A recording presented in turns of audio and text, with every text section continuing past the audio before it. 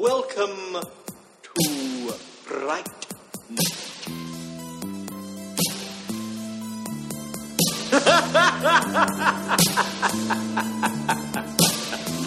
Oh,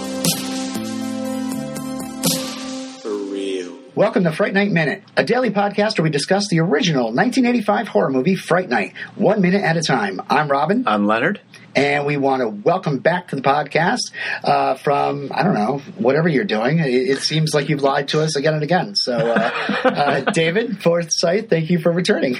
Hooray! Hey, glad to be back. Glad to be back. Yeah, I didn't so much lie to you as maybe overestimated the output I would have by the time you guys released your episodes. So that's so funny. Most people underestimate it. There's plenty of recordings when's this coming out? And it's like they talk about episodes that are releasing in July and August.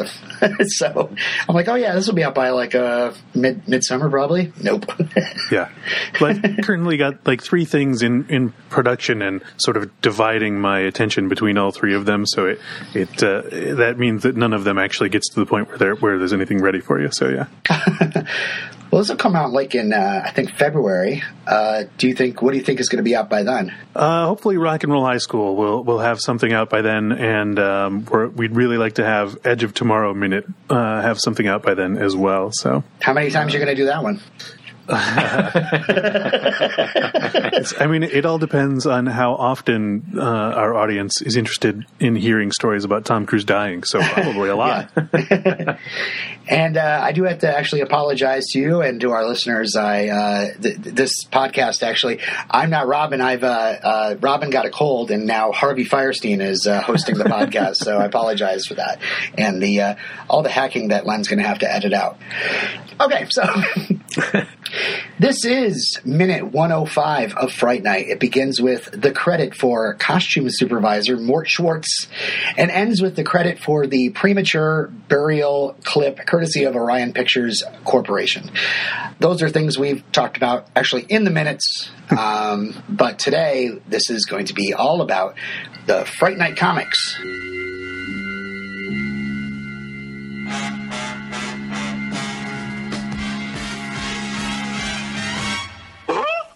Fright Night was made in comic form by Now Comics, starting in 1988. Just in case you're listening in 2099. It follows the further adventures of Peter Vincent and Charlie Brewster, and it went on till 1990 when the company went bankrupt. And they did try to put out some more 3D issues, but they're mainly just kind of reprints of stories that had already been published, except for I think there's one previous unpublished story. But it's so funny because there's so many movies that get adapted. I'm thinking a lot about Karate Kid these days, going on to that next minute by minute, possibly. I don't know, this might have killed me. They had a cartoon series where Daniel LaRusso and Mr. Miyagi just toured the world and got into hijinks.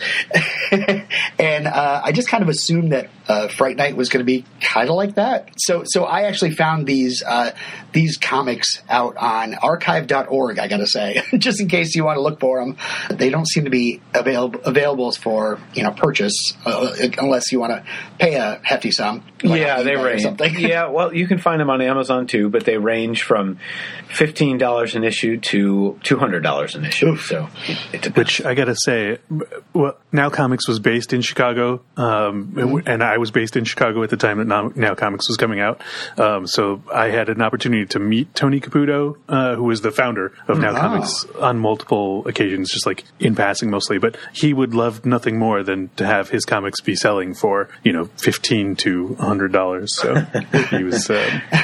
He had a passion for the comics, but he was definitely he thought this was going to make him rich. So you're saying he's a shyster? We gotcha. Yeah, whatever the Italian version of a shyster. I don't know, a gabagool. I don't know. Yeah, we should probably stop the speculation. Just edit all this. Yeah, I don't want to get whacked, man. Yeah, exactly. So what actually do you think led to the downfall of Now Comics? Disinterest or Oh no, this quality? was totally the indie comics boom, and the bust caught up with him hardcore. So Yeah, so like think about the time.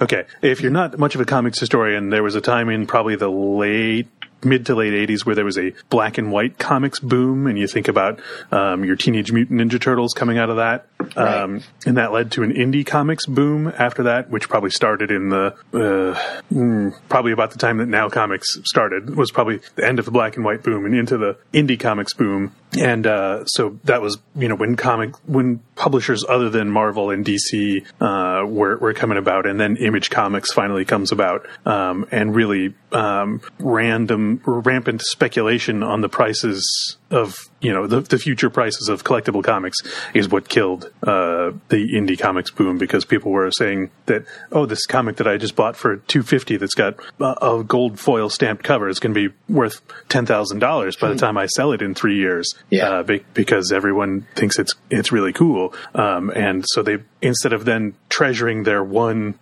cool comic, they decided to print 1 million more and thus devaluing everything. And those comics are now sold in the nickel bin or by the pound. So it's speculation killed Now Comics for sure. Yeah, it kind of reminds me. You still have your Beanie Baby room, Len? It's moved to the attic. Okay. But besides that, there's Vertigo. Isn't Vertigo still running, or is that gone too? Nope, Vertigo's gone, but that was a DC. That's DC, a branch of DC. Yeah. Yeah. Huh. Dark Horse, that's another Dark Horse branch. is still out there, yeah. It's one of the few larger independent publishers left out there. So, well, I think then they get a hold of a lot of bigger properties too. I mean, the Buffy comics. Yeah. Well, and Now Comics was sort of did a lot of the licensed stuff at the time that kind of the Dark Horse does now. Like at one point, Dark Horse had the Star Wars and the Aliens, franchises, and I think they still have Aliens. But back in the day, I distinctly remember Now Comics having a Terminator franchise, because the first cover of it was the glossiest, slickest illustration I'd ever seen it was a real close-up of a person's face, and half of it was like a punk rocker's face, because they had blue hair and kind of shaved on one side, and then the face was torn off and it was metal underneath, and he was grinning like he was coming to kill me. It was really pretty cool. I distinctly remember that cover. They had Green Hornet, they had Racer X, they had Astro Boy and Speed Racer, so kind of that Japanese import stuff. They had the Ghostbusters and Slimer, and then they had some TV stuff, including Mr. T, The Twilight Zone, and Married with Children. Yeah, right towards the end of the Friday Night run that we read, I did see some advertisements for a Married with Children comic, and I was like, oh, really? They mostly had photo covers that featured Christina Applegate pretty prominently. I never read the comics. I'm sure they were trash. So, yeah. All right, well, let's just start, I'd like to kind of run us through each of these issues really quickly. I mean, the Fright Night ran 22 issues. It included an adaptation of both the first movie and the second movie. And I was able to get a hold of everything but issues 10, 11, and 13. So, basically, let's just kind of start off with our overall impressions of this run. I mean, did you enjoy it? Was it fun? You don't have to get into specifics, because there's some definite specifics to talk about ahead. But Len, what did you haven't talked it a little bit? What did you think? I'm not a big comic book guy. I didn't read them when I was a kid. I do have a handful now, but they're more of they become sort of art pieces, right? I have some Twilight Zone comics that are just for fun.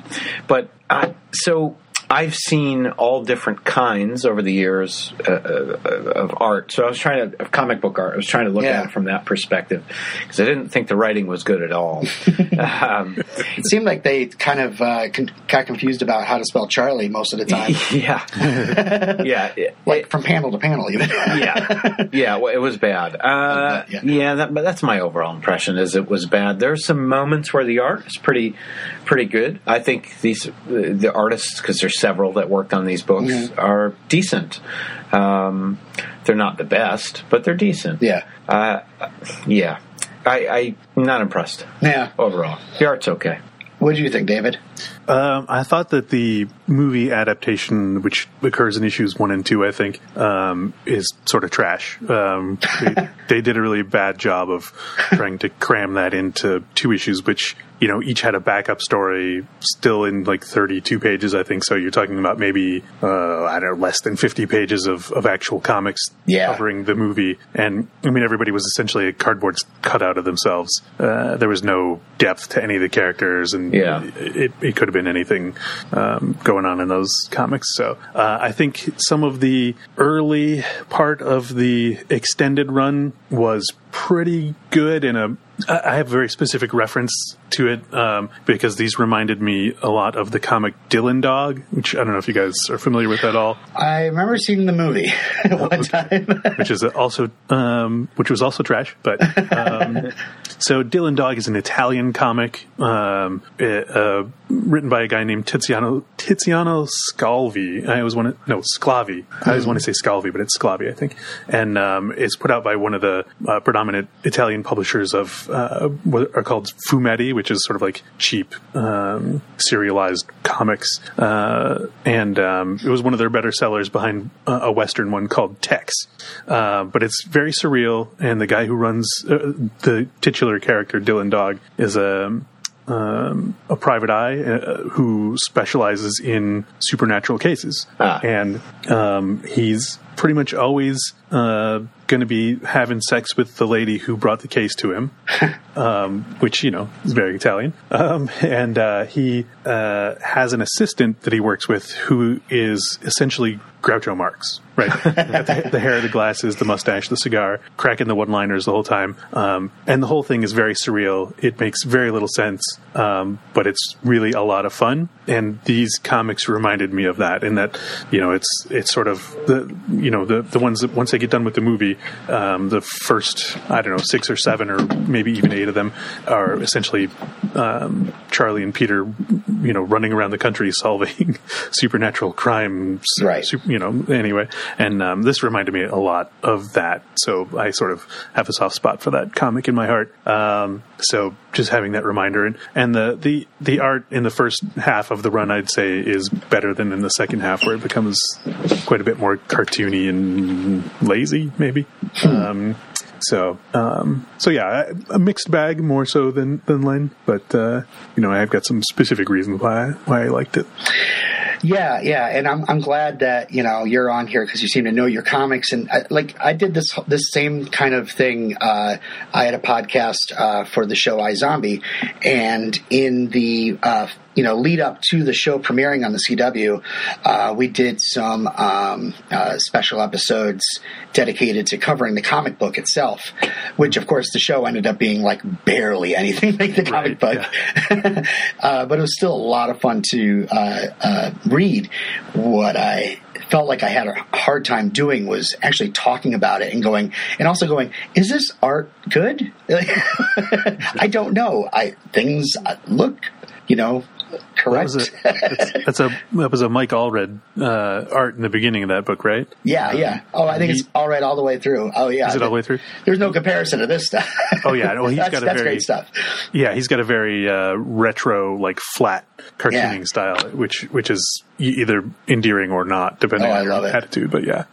But I'm glad you're here with your expertise, because I was a little worried about covering comic books again, in the audio medium. Yeah.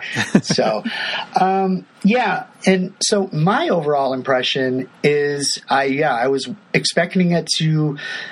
I don't know if you guys read any of the feedback sections at the end of the comics, like people writing in to the comic and saying what they like, what they didn't like. I skipped that, but I saw them. Yeah. I mean, there were a lot of like kooks where they're like, I'm a vampire and this is not what I expect, or I'm a vampire and this is exactly what happened to me at one time. Those guys were total kooks and maybe just kind of writing. It could have been just the writers at Now Comics going, sure, let's fill up this letters column with some wacky shit to get people talking. Yeah. Entirely likely. Yeah. Yeah. But there were readers that would write in, and they'd either be like, what the hell? Where's the vampires? This is bullshit. You guys don't know Fright Night at all. And then there's the other people that were like, listen, don't mess with, any of the vampires. You bring Jerry Dandridge, you bring Evil Ed. Obviously, you're going to have to kill him after a while. And, these are great characters. You don't want to kill them off. So, they preferred some silly side quests. Yeah. And so it's funny because you see the editor, the writer of the comic, responding, being like, you just don't really understand what you guys want. And it doesn't seem like it doesn't seem like everybody can agree on one thing of what they want the Fright Night comic to be. I mean, I definitely wanted more supernatural. It's funny, and David, you haven't heard these episodes yet, but once we got into the last few minutes of the movie Fright Night, it brought up the fact that now Peter is hosting Fright Night and is hosting it about alien movies. So we kind of speculated, wouldn't it be funny if Fright Night 2 ended up being aliens, Charlie and Peter going after aliens? Because, who's going to believe them now? It's a totally different thing. And could it be related to what Peter's hosting or whatever? So I was even open to them dealing with alien stuff at the beginning.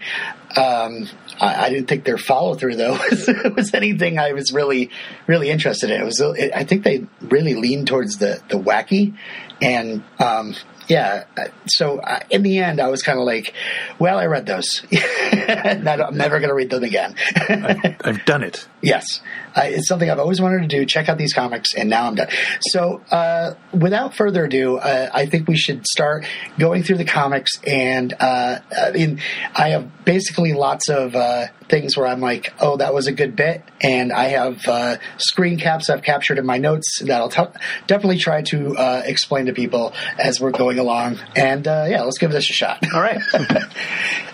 So one thing about the comics is after the film adaptations, we don't have any Amy. The girlfriend from Fright Night 2, Alex, is not there. Billy Cole is gone. But Evil Ed does return in issue number 8 to become a recurring character.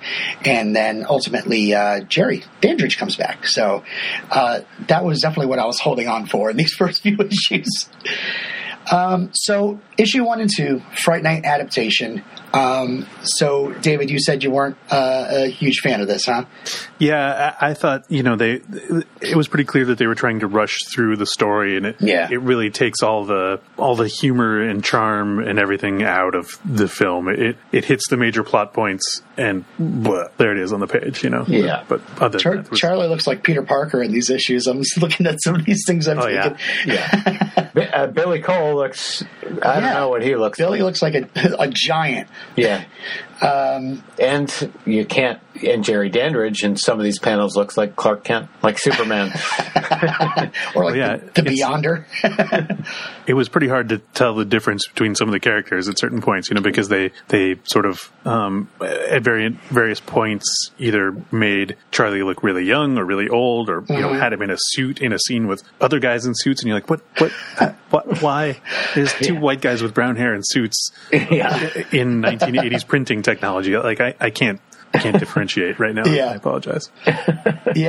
Okay, so some moments I cut out of here. The scene where Charlie's watching through the window, people might remember it from the movie, but in the comics version, Charlie is actually saying while he's looking through the binoculars, "Oh, dude, go for it, dude, go get it. Oh, man." And then all of a sudden he's like, "Oh, man," he's like freaking out because of what he's seeing. Another thing is that great purse catch that we actually talked about in your minutes. In the comic, he just hands him the purse. Yeah, nothing like using the graphic format to really show a little action. At the end of the pencil incident, Charlie is not like petrified with fear.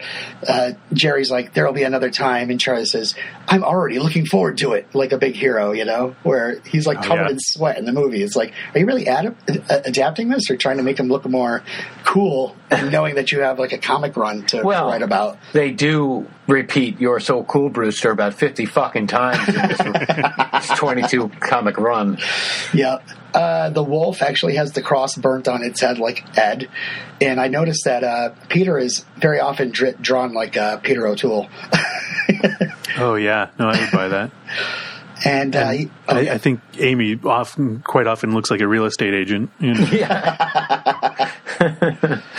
And something that happens in the remake that they were thinking about doing for the movie, but it ended up in the comic. Evil actually apologizes right before he dies, whereas in the movie he's just kind of dies.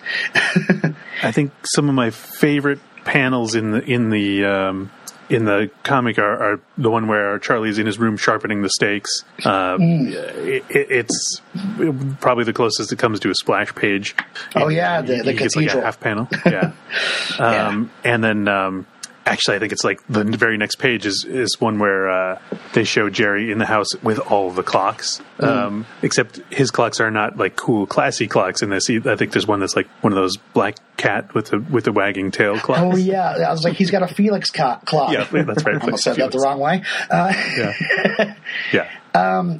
Pulling back the curtain a little bit for our listeners, and for you as well, we haven't actually recorded the episode that people are going to hear before this, which is our thoughts on the sequel to Fright Night. We're still getting that scheduled, but since we're so far ahead of our schedule, we can play with that a little bit. So I kind of skimmed through the comic book adaptation of Fright Night 2, which so I don't know, David, we were talking about how much you really wanted to see that, and I got you a link. Did you end up catching that yet? You know what? I have not had time to watch it yet. Yeah. I'm just hoping that it's still active by the time I get around to it. So yeah. Cool. Well, yeah. So I have no idea how close that is to the movie, or if it does it any justice. Or did you end up reading it anyway? The adaptation. You know what? I deliberately avoided those. Oh, cool. Yeah. So yeah, we'll just skip that. I mean, I assume it's pretty much more of the same. It's similar, but yeah, it's the same way. It's broad brush strokes, the same way that the adaptation of the first movie is. Yeah. So we go on to the next comic, which is The Dead Remember, which we have Brain Bats. And I like my first note is like your first original story is Brain Bats from outer space. Like it's got to be vampires, but they've also got to be from outer space. But I think the one thing that I have for this story is just I thought it was a really creepy image of it's silly but creepy. The bat just attached to people's heads and sucking them dry, and them just walking around being controlled like Ratatouille. Yeah, I thought it was a pretty creepy, and it's got that early to mid '80s comics color palette where everything's sort of, I don't know, it almost looks watercolored with greens and yellows and as sort of the predominant colors. And my friends and I used to joke that yellow must have been the cheapest ink to print comic books with because there was so much of it, and in a lot of what you'd call Bronze Age comics, and it certainly is kind of lives up to that in this batch as well. Yeah, there's a lot of yellow. Yeah. Must have been a sale. Yeah. But the brain bats are pretty creepy looking because they have like arms and legs that are kind of clawish, and then this giant central head. Like the entire body is essentially a head, right? And then they just sort of grab onto the top of a person's head and drive them around like a, I don't know, what was that Japanese cartoon? Was that Transor Z where the airplane landed in the head? Oh, geez, I have no idea. You lost me. Peter does pull a Gremlins, and of all the appliances he throws a brain bat in, he throws it in the dishwasher. And he's like, oh, I'm glad I've got a good water heater. And then he's like, maybe I should run it 3 times. Get out of my kitchen!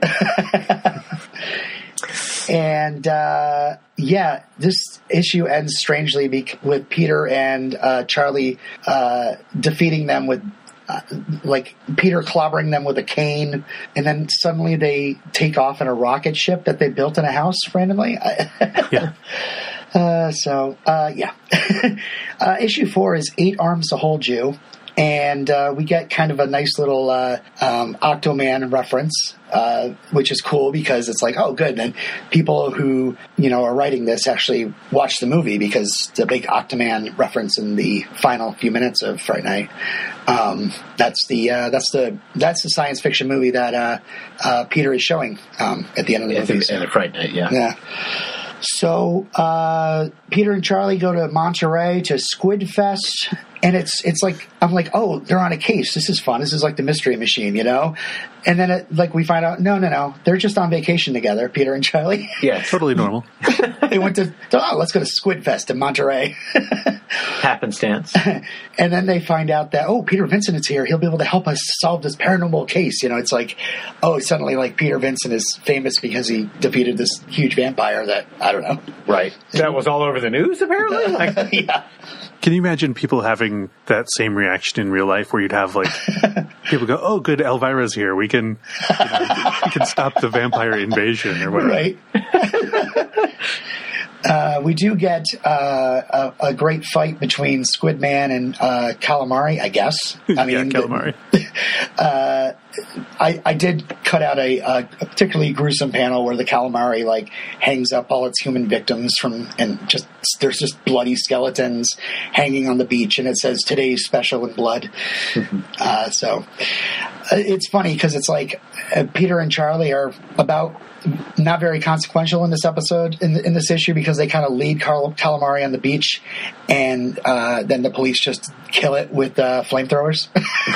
And they're like, this never happened. I guess. And the Squid Man's reason for helping, right? It's like the Calamari is out to kill all the humans, and the Squid Man is there to stop Calamari. But his reason for helping us is because they're dumb. What are they going to do anyway? That's sort of why he doesn't. Yeah. It ends with a moral, which I just made me roll my eyes. Yeah, he basically goes back to the ocean. It's like, hey, look, you guys are all, you keep playing with that atomic power. You're in big trouble anyway. Blah blah. I guess the problem that I have mostly is some of the drawings good, some of the drawings not so good. None of it's terrible. Is again the writing, and it's the logic. Like you just said, oh, Peter Vincent is here. He can help us. What? It's like that. I don't know, man. I can suspend. Obviously, we love this stuff, so we suspend our disbelief all the time. But this is just lazy, lousy bullshit. Yeah, and that's why I compared it a lot to those Italian comics, because those don't even they set up the skeleton of a reference. The story has to start here and end here, but details are inconsequential about why a thing happens. It's like, right. Oh, there's a flute playing in the other room, so that I have to go investigate. Like, wait, what? Okay. So we move on to issue 5, which is about Spider-Boy, and Peter gets replaced by a clown named Pogo, and meanwhile a young boy discovers he can transform into a spider. And some different things that I cut out here. There's a great frame of a silhouette of Peter, and somebody is spraying his hair, and there's just this giant white puff around his head. I'm like, oh, there's his head getting whitened right there. It's all the baby powder. Yeah, I gotta say, out of the whole run, I think this issue 5 might have been my favorite. Oh, really? Okay. Yeah, I think the Spider-Man sort of homage is very funny. There's the scene where they break into an old church, and I forget what the line is exactly. Something like, "Yeah, the religion went out of business" or something like that. Like it's as to why the church was all boarded up. I think there's some very interesting quality art in here. That's probably about it. Yeah, there's this great close-up of his face, of Spider-Boy's face, and it's all like purple and green, which I thought was, pretty creepy looking. Your note says ugly. Yeah, ugly. Yeah. Not the drawing itself. His face literally is ugly. Yeah. I'm sorry, go ahead. We find out that Peter's been acting since age 8. He's got a neighbor that is just basically there to be killed. And yeah, Spider-Boy turns into a spider and starts killing everybody in Peter's apartment building until he realizes that Pogo is taking over for Peter. As a huge Fright Night fan, so he decides to go kill Pogo, which is just like, oh, that's fortunate. Yeah, that is the total weird B subplot of that too. Is the strange comic book or the clown takeover? I don't know. Yeah. I don't even know what they were trying to get at. You know, he kind of jumps in and takes the camera away from Peter, and then at the end he's like, "Oh, I'm just misunderstood," and then he just gets murdered on camera. Like, it's real Fright Night for so many people. Yeah, there's even a reference to Fright Night 2 in here where Charlie remarks that not even my psychiatrist will know that there really are monsters. The psychiatrist thing. And then, you know, I just love how it just resolves itself. It's like, well, he just kind of ends up killing himself because he sets a bunch of spiders on Peter and Charlie, and they run, and the spiders are like, well, they're gone. Let's kill Spider-Boy. Yeah. I forget, the whole conceit is like, he thinks he's like Aquaman or something that can talk to all the spiders. Yeah. But because, what is this? Because spiders aren't pack animals. You can't control them. Yeah. So he has enough power to like herd them all into the same room and set them after the same target. But then he sort of hits the extent of his powers, and they're like, we'll kill this other thing instead. I just love that. Like, no, not me.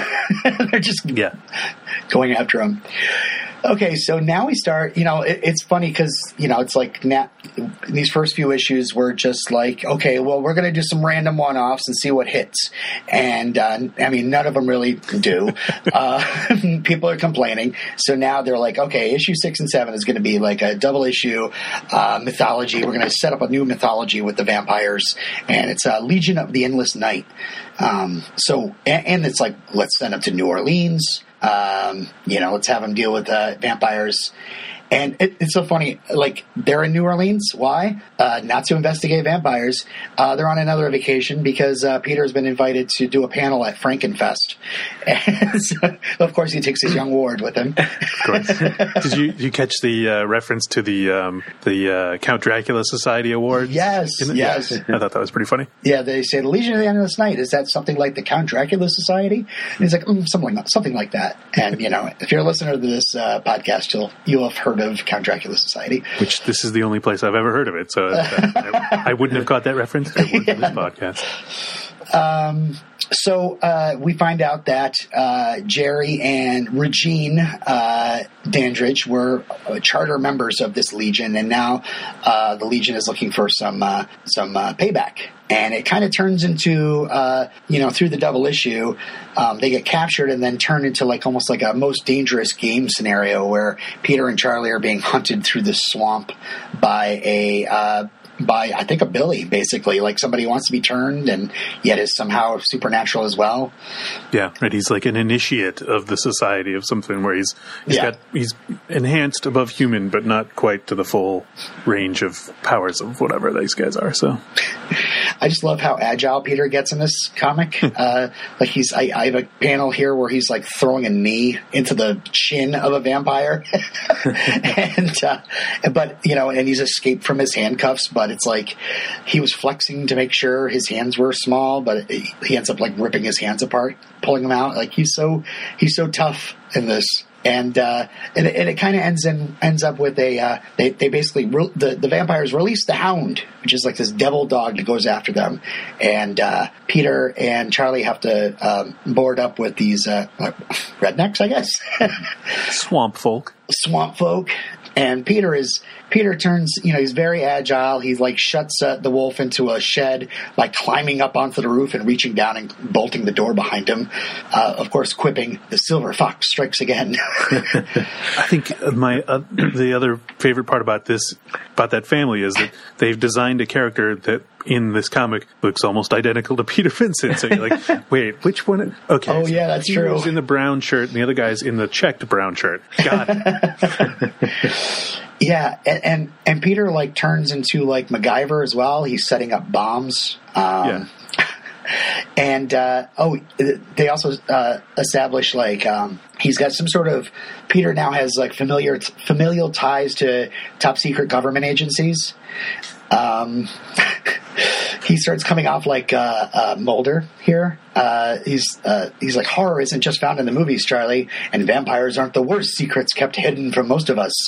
And he's saying, like, my brother worked for, shall we say, secretive branch of our government.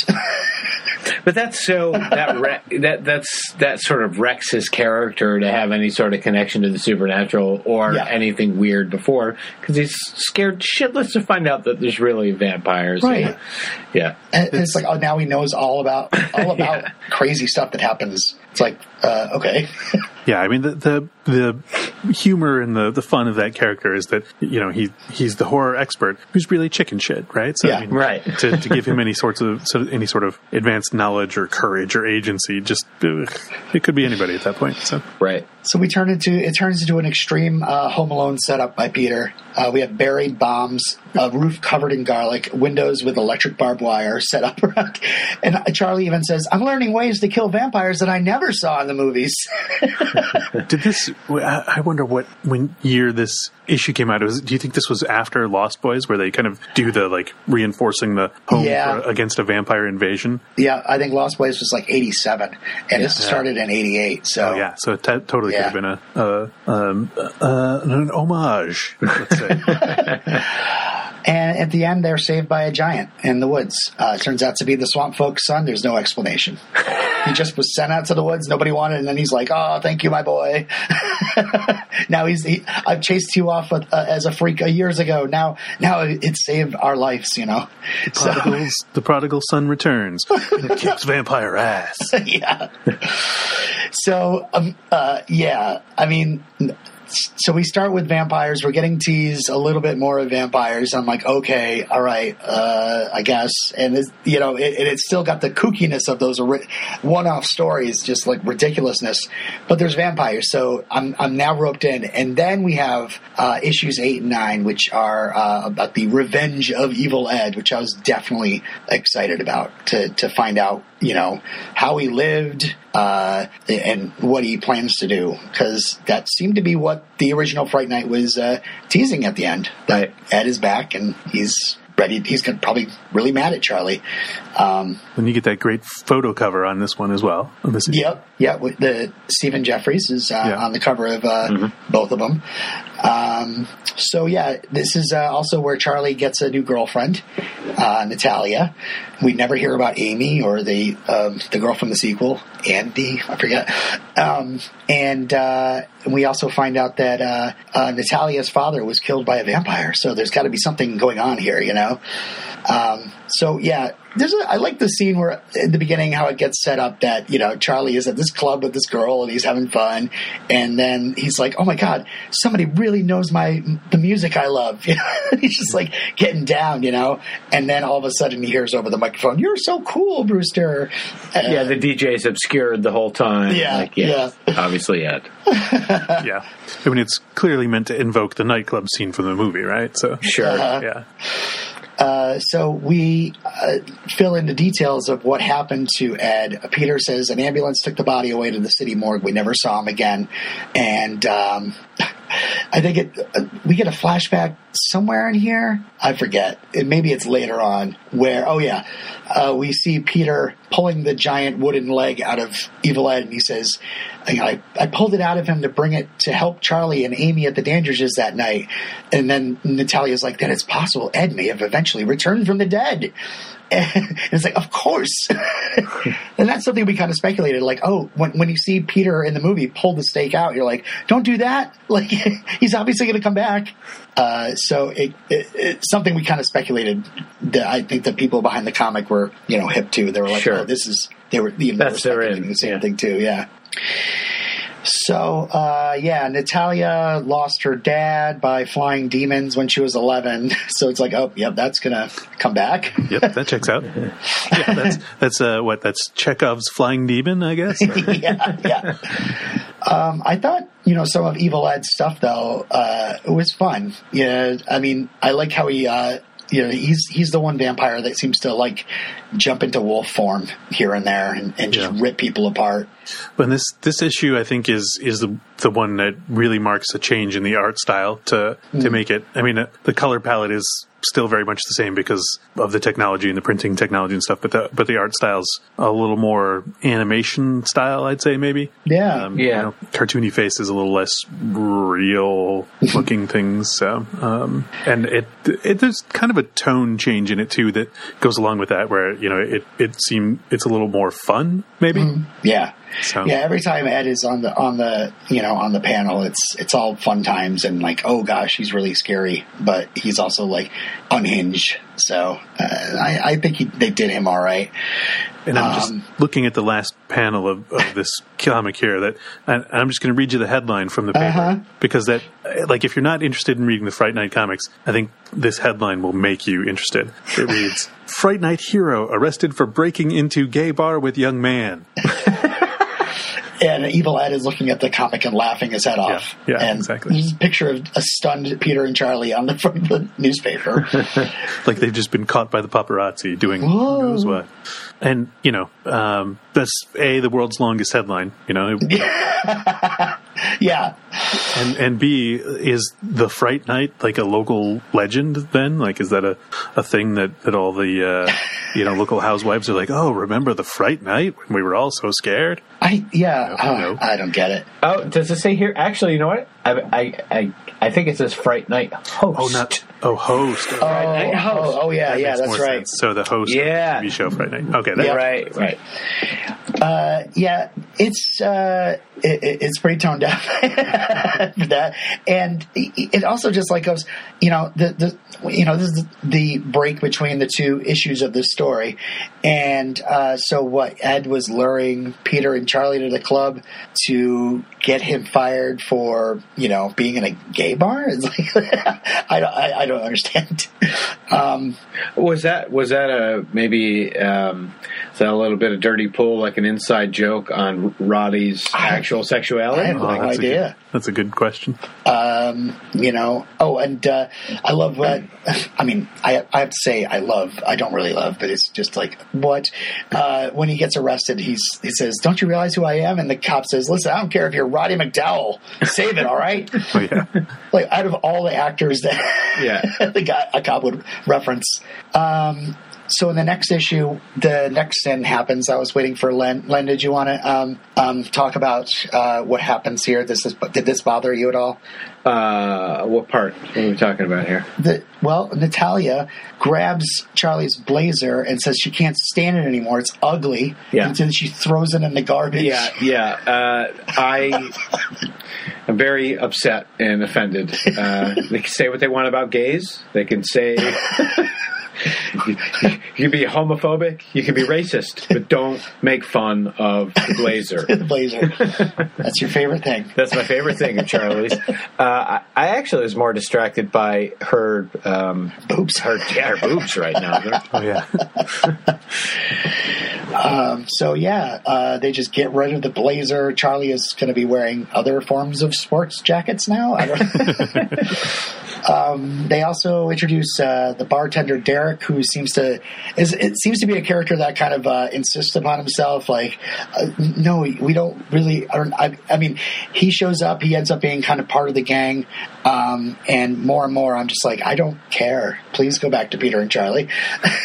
Yeah. But there's this really gruesome panel where Ed is now transformed into the Hellbat, yeah. And he's ripping out someone's throat, girl's throat, and he's saying, "Derek, you're fired."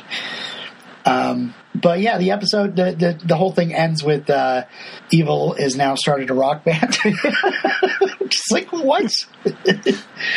And is basically headlining his own club. I have no idea.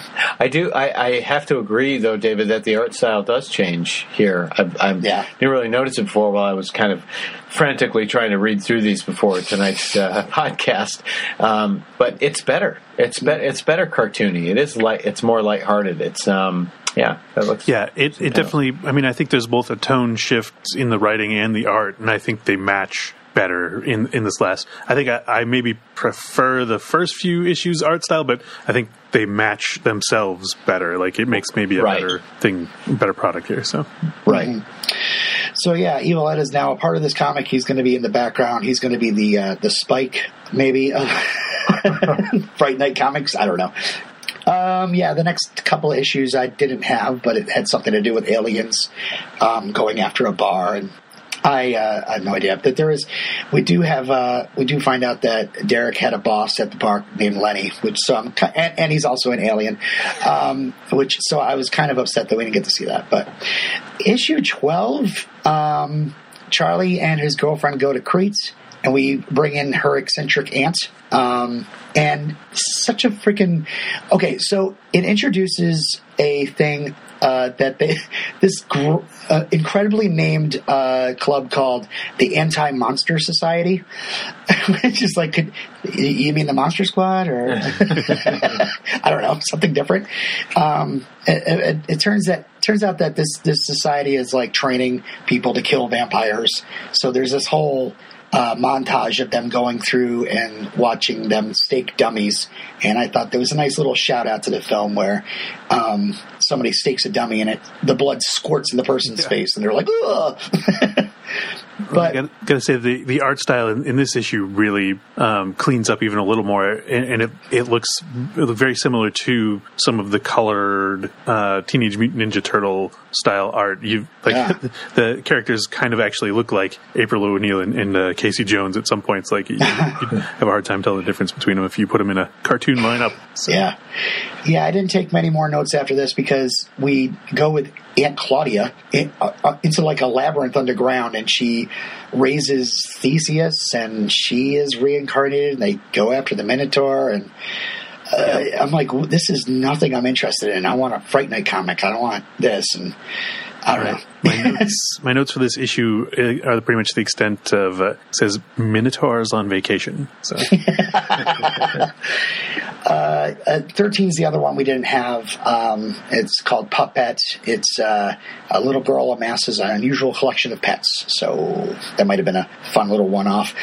The next storyline is the Resurrection of Dracula, which is issues 14 and 15, where Peter gets enrolled into the Institute for the Performing Arts and Expansion of the Subconscious, which is, it just seems like two different things.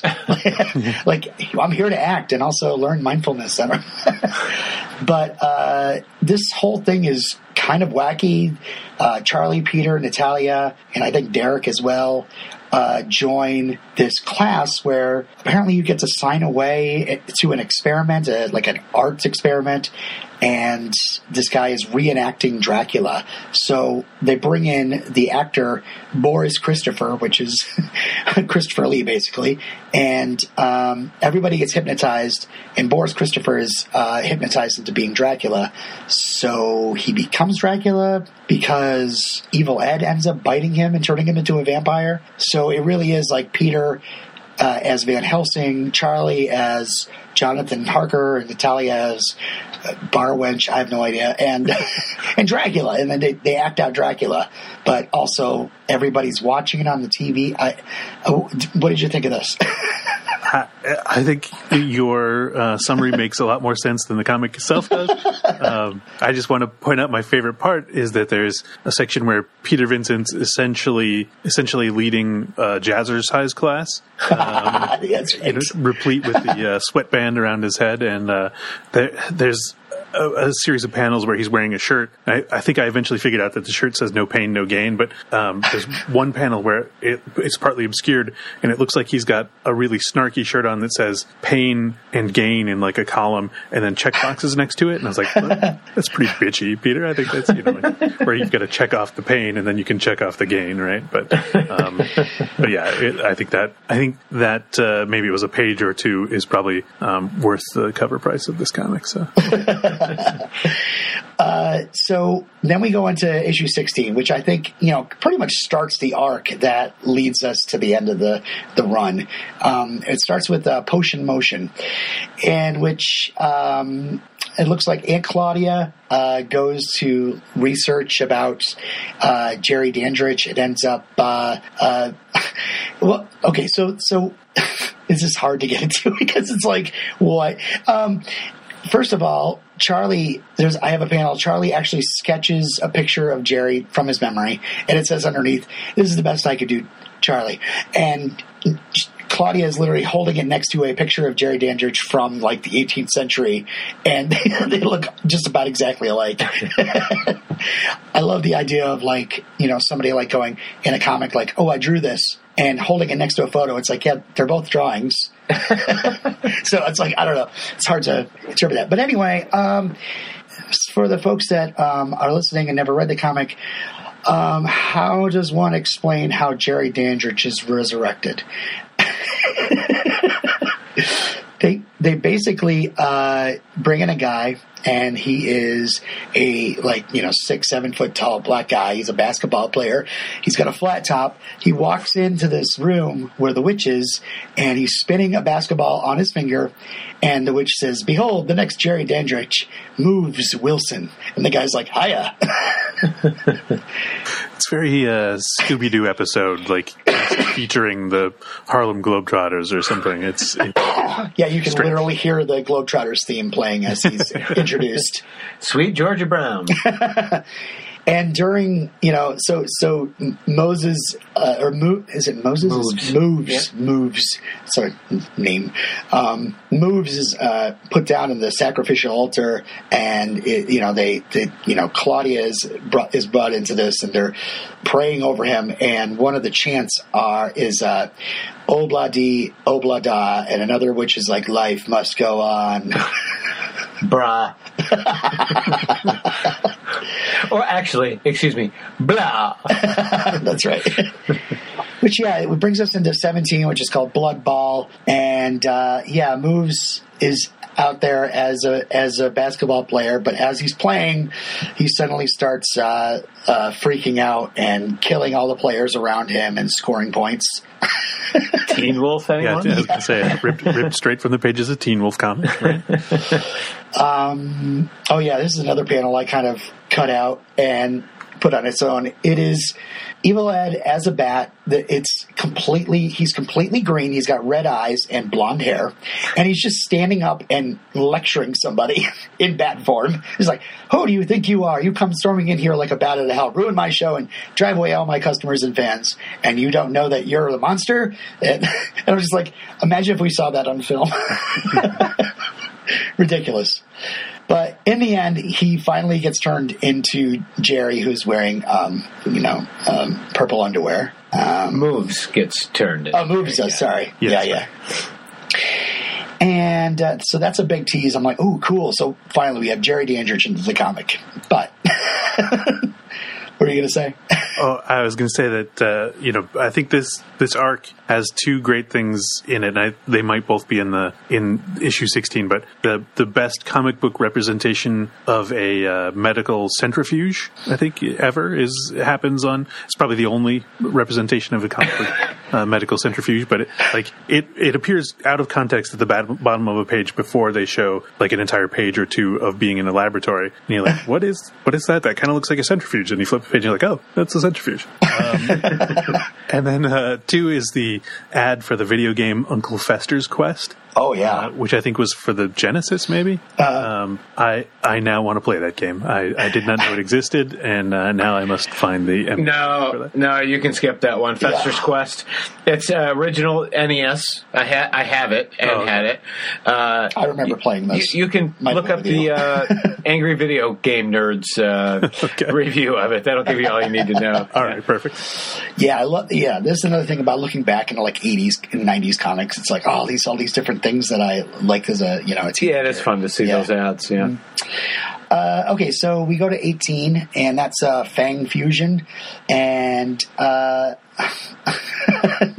okay, so Jerry's being resurrected, and Claudia decides to form the Anti-Monster Society, and meanwhile Derek wants to be taken seriously, so he goes off and loads up on weapons looking like a guardian angel with his red beret and a giant gold cross. And it's just like, it goes from him walking down the street with a huge bunch of weapons, and my next panel that I cut out is he's been turned into, I don't know, a vampire zombie? Didn't work out so well. Yeah, it's just like, yeah, you're useless, buddy. But so we go on to 19, which I was very excited by the cover. Cover's great. It's totally Jerry Dandridge. I'm not sure if maybe they didn't have the rights to show Chris Sarandon on the cover, so they have him kind of covering his face and showing one eye. Yeah. But it doesn't look a lot like him. And it kind of ties into the Legion of the Endless Night, whereas, we have to tie in the original story from the comic where Aunt Claudia has a father named Jacob, and Jacob is the leader of the Legion of the Endless Night. And so our final, Jerry is in the picture. He's a part of this all. He's the one we've been really looking forward to. And in the first few panels he's in this issue, Jacob is just ordering him around. He's just like a flunky to, Jacob. It was very irritating. He's like, oh, take Natalia away and lay her down.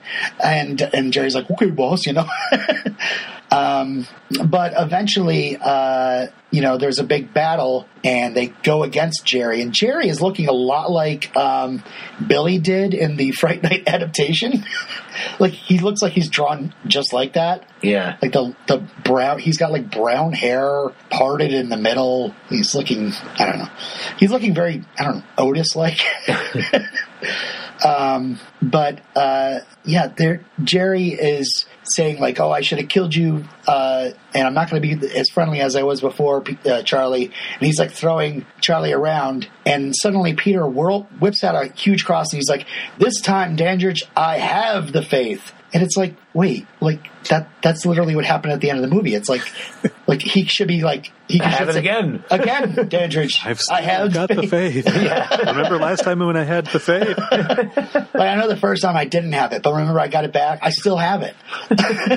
And then they do a Romanian trick where they throw birdseed down, and Jerry suddenly has to count it so they can get away. I was so insulted by this. Jerry Dandridge. You have to have faith in your birdseed as well for that trick to work. So, he's just so useless.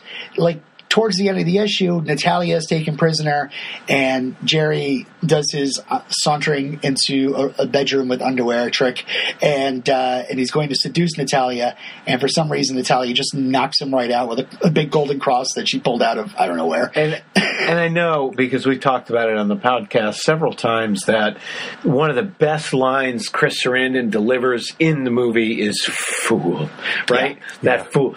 In these comics, Jerry Dandridge says "fool" all the fucking time. It's annoying. It's so nice. It's such a sweet young thing, such a fool. He says it constantly. I want to kick him in his nuts. I think you got to chalk this up to this actually being somebody named Moves, who's just read about Jerry Dandridge. Is not really Jerry. Must be it, right? Yeah. But yeah, Big Bad, the one we've always been worried about being resurrected, is just being clocked and knocked out left and right. He's the bitch boy. He's just left unconscious at the end. So we go to the Charge of the Death Brigade in issue 20, and I don't really care. It's Derek and zombies, and it's really not interesting at all. But the last page, I don't know if you guys want to talk about that at all, but if not, the last page is we have Jerry back again, and he's in Paris now, and he's seducing a woman and turning her into a vampire and promising her that she's the first of his new vampire legion. So I'm like, all right, here we go. Yes. We don't need to have him be If only Now Comics could have held on for another 20 issues, we might have gotten to the good stuff. Yeah.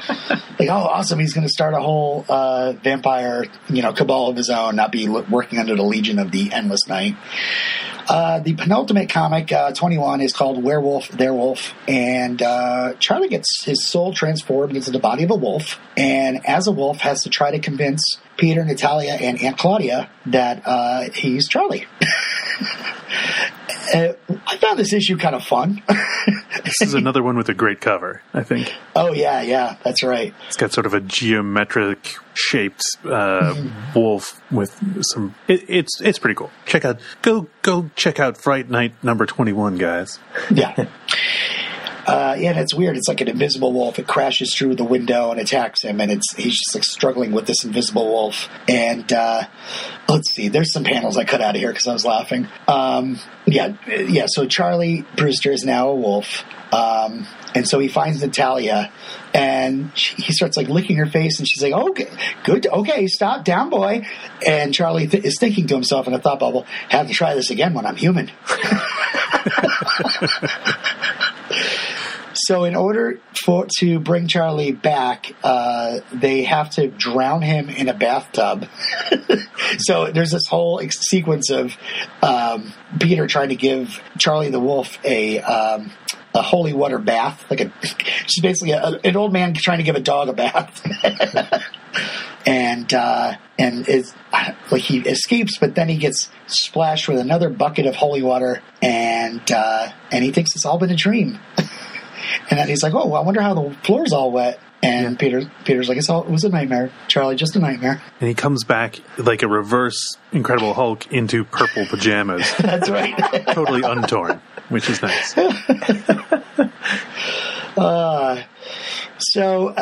Yeah, we finally go into the final issue. Our long struggle is just about over here.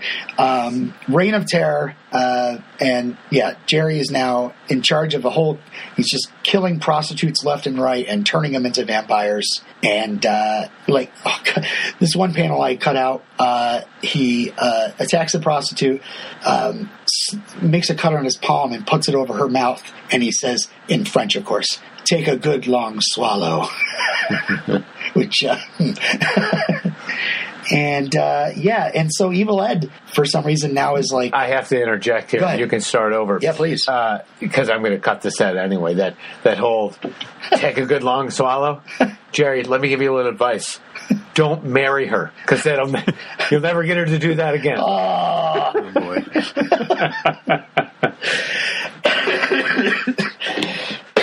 All right. I'll cut it out. I'll put that giant cough in there just so you'll have to.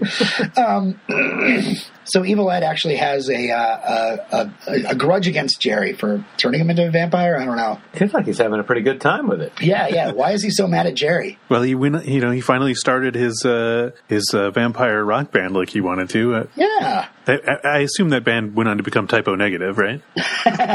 Yeah, definitely. Well, maybe it's a sort of a dad thing he's got going on. I hate you, Dad. I hate you, Dad. Oh, yeah. sure. And it's just like, it turns into this whole thing where he's like Ed Thompson, Evil Ed Thompson is just like, "I can take you, Dandridge, anytime." And Jerry's like, "Try it." And Jerry, of course, says, "You fool. Do you think you can kill me?" I brought you into this afterlife. I can take you out of this afterlife.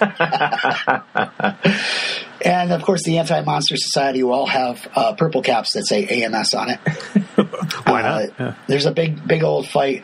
I did have to cut out a panel where this hapless-looking society member is staking a blonde vampire from behind, and she looks like she's fallen onto the ground, but her boobs, they literally say "ba-wump" under them.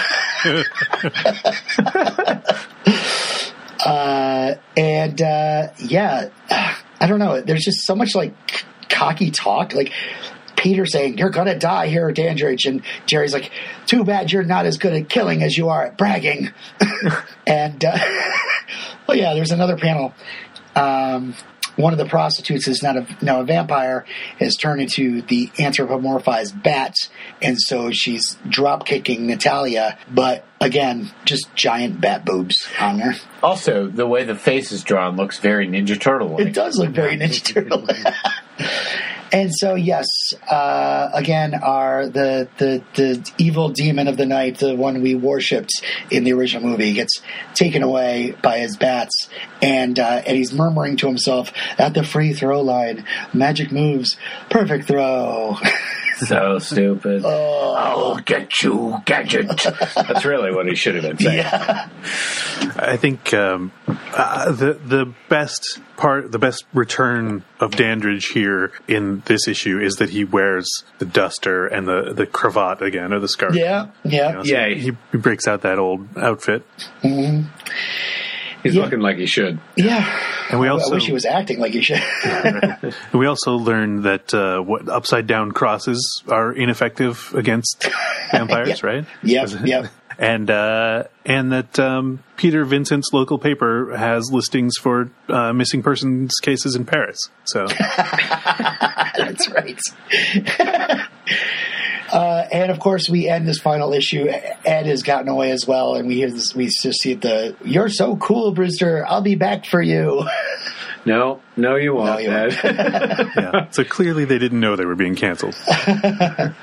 So, this is the last regular issue of the series. None of the running storylines are tied up. They even teased a new issue coming up in the letters column. It was called Nightmares. But they were bankrupt by the time they were supposed to publish it. They did release it in 3D form in 1993, but it has nothing to do with Jerry Dandridge. They go against a evil sorceress who brings on a pack of demonic harpies, and the Anti-Monster Society has to go up against them. I'm like, I didn't want to read that anyway, so it's okay.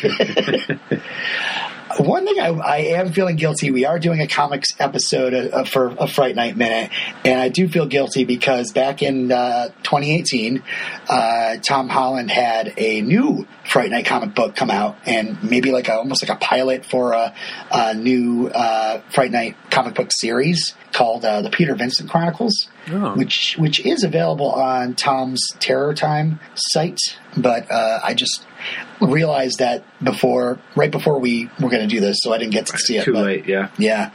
But apparently it picks up right where the original film left off. Huh. It's completely ignoring the sequel, I'm assuming. Completely ignoring the Anti-Monster Squad. Yeah. Well, I do know Tom has talked a few times about what he's been up to the last few years, The Future of Fright Night, and that is a novel all about Evil Ed trying to resurrect Jerry Dandridge. Nice. So it's kind of funny that becomes part of the plot in these comics is to bring Jerry back. It's funny how in the comics it's like Evil Ed has no interest in resurrecting Jerry Dandridge. Yeah. This Legion of the Endless Night resurrects him, and then Evil's like, I have to kill him. Yeah. For what he did to me. He's not going to join my band. He'd be good on drums. I can't risk him starting his own band. Man. That's true. Competing with me. Yeah. Then again, I'm sure he's not, being a vampire is not a big fan of drumsticks anyway. True. A couple other things I wanted to mention here. We did watch a YouTube walkthrough of a Fright Night video game. Cool. It came out in '88. Not that cool, David. Not that cool. Made for the Amiga. Oh. Basically, it's just Jerry Dandridge running around his house trying to kill any intruders that show up. Yeah. And, before dawn. And that's it. You're just running from room to room. So, that's a pretty novel take on it, though, right? Like, throw you in as the anti-hero who has to... Right. Yeah. But that's it. Like, there's no point to the game. No. Yeah. You just basically keep going until you die. It's sort of like Pac-Man, only, Yeah. The novelty wore off after the first 3 minutes of watching the video. Yeah.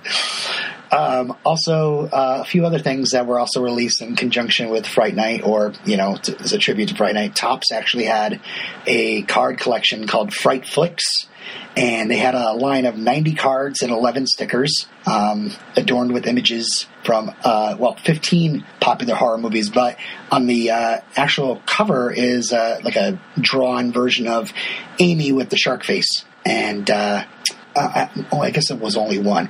But I cut out a few of these to show Len in real time. Yeah. Just in case you want to collect any of these. I've already... It's funny, I'll put my phone down. I was just picking it up to look on Amazon to see where the hell these... Here we go. We have a picture. These are all pictures from the movie. Stills, yeah. And it was pretty cool. It's baseball card. Yeah. The first one, we have the scene where the bat bites Charlie's arm. And, it's a pretty scary part of the scene. And, we hypothesized, could he be turn into a vampire. Maybe if they don't kill Jerry, Charlie's going to be a vampire too. But right at the bottom it says, darn, now I'll have to learn shorthand. We go to the next card. Amy getting a cross by Peter put up to her, and it says at the bottom, now don't get cross. Man, I wish I could have had the job writing trading card captions back in the 90s. They'd probably be better. A really scary promo pic of Jerry, probably in Charlie's room, right when he gets stabbed with the pencil. It's a close-up. The caption at the bottom, it says, what do you mean? I just had a manicure. And is this the last one I have? Cherry, burnt face, screaming in terror or whatever. Close up of him, anger, pain. Looks a little cross-eyed, actually. And the caption says, hey, Pop, that microwave really works. Oh, Jesus. Wow. So yeah, Len, if you want to reach out and collect all those, for your collection, I kind of do. If you want, I'll try my hand at some better captions, and you can just white out those. And yeah, that'd be good. Also, some other things that I collected, just found on the web, like Fright Night tie-ins. There was a Johnny Lightning, I don't think they're called matchboxes if they're not a matchbox, but they're the die-cast car made by Johnny Lightning, and it's of the Ford Mustang that was Tom Holland's vehicle, but immortalized in Fright Night. So you can reach out and get that one too if you want. That probably would be a cooler thing to collect. But yeah, that's about all I really found. We probably have some more stuff in our final episode. There's, of course, you mentioned the comics. There's a couple toys here. Mm-hmm. There's also the Peter Vincent action figure. Yep. Vampire killer that was that came along with the You're So Cool, Brewster? You're So Cool, Brewster, I believe. Yeah. And the company put out a handful of those. I was lucky enough to get one. Yeah. I'd never even seen the documentary, but... You're almost ready to watch it. Yeah, almost. You're going to be like, I know all this. But yeah, I don't know. That's all the real products. There might be a few more in our final episode if I see any more that come through. Okay, well, that was pretty much it. Comics and other stuff. I think we're done with this minute. Did it justice. Didn't really talk about the credits, but whatever. David, thank you very much for joining us in my raspy voice. And Len, thank you for reading these comics. You got it. I did it by the seat of my pants. In fact, I definitely skimmed towards the end, and there were some things tonight where I was completely lost looking at the screenshot. Like, I don't remember seeing that dumb shit. Well, this is to help you. This is to help any listener that's like, oh, I wonder what the Fright Night comics are all about. Yeah. That's pretty much it. I'm sure there's fans out there of them, I got to say that I will be checking out the Tom Holland provided issue or produced issue because I noticed on all of these comics there is the approved by the Comics Code Authority emblem. Yeah. Which, if you don't know, that was sort of a response to like mid-50s criticism that comics were ruining the youth of America. So instead of trying to head off legislation, the comics industry started their own code that you had to apply to that prevented everything like evil can never win, right? Like at the end of the story, there can't be any actual blood shown in the issues, and so this definitely violates some of the comics code, even though it's pasted on there. But it was like a self-imposed thing. So it essentially dissolved in the mid '90s. I think it just went away. Everyone stopped using it. So I think people not forcing themselves to abide by that could provide some much better horror comics than and a competent writer like Tom could probably go a long way to doing that as well. So. Yeah. He doesn't write it. He definitely is like he's I don't know. He's putting it out. Producer, consulting it probably. Yeah. Signed off on it. Yeah. So definitely go to it's Terror Time. Yeah. Yep, Terror Time. Yep. So. Cool. So, David, what's going to be out by the time this episode comes out? Severe disappointment and. All right. Well, that's awesome. We'll all subscribe to that. Yeah. Minute by minute.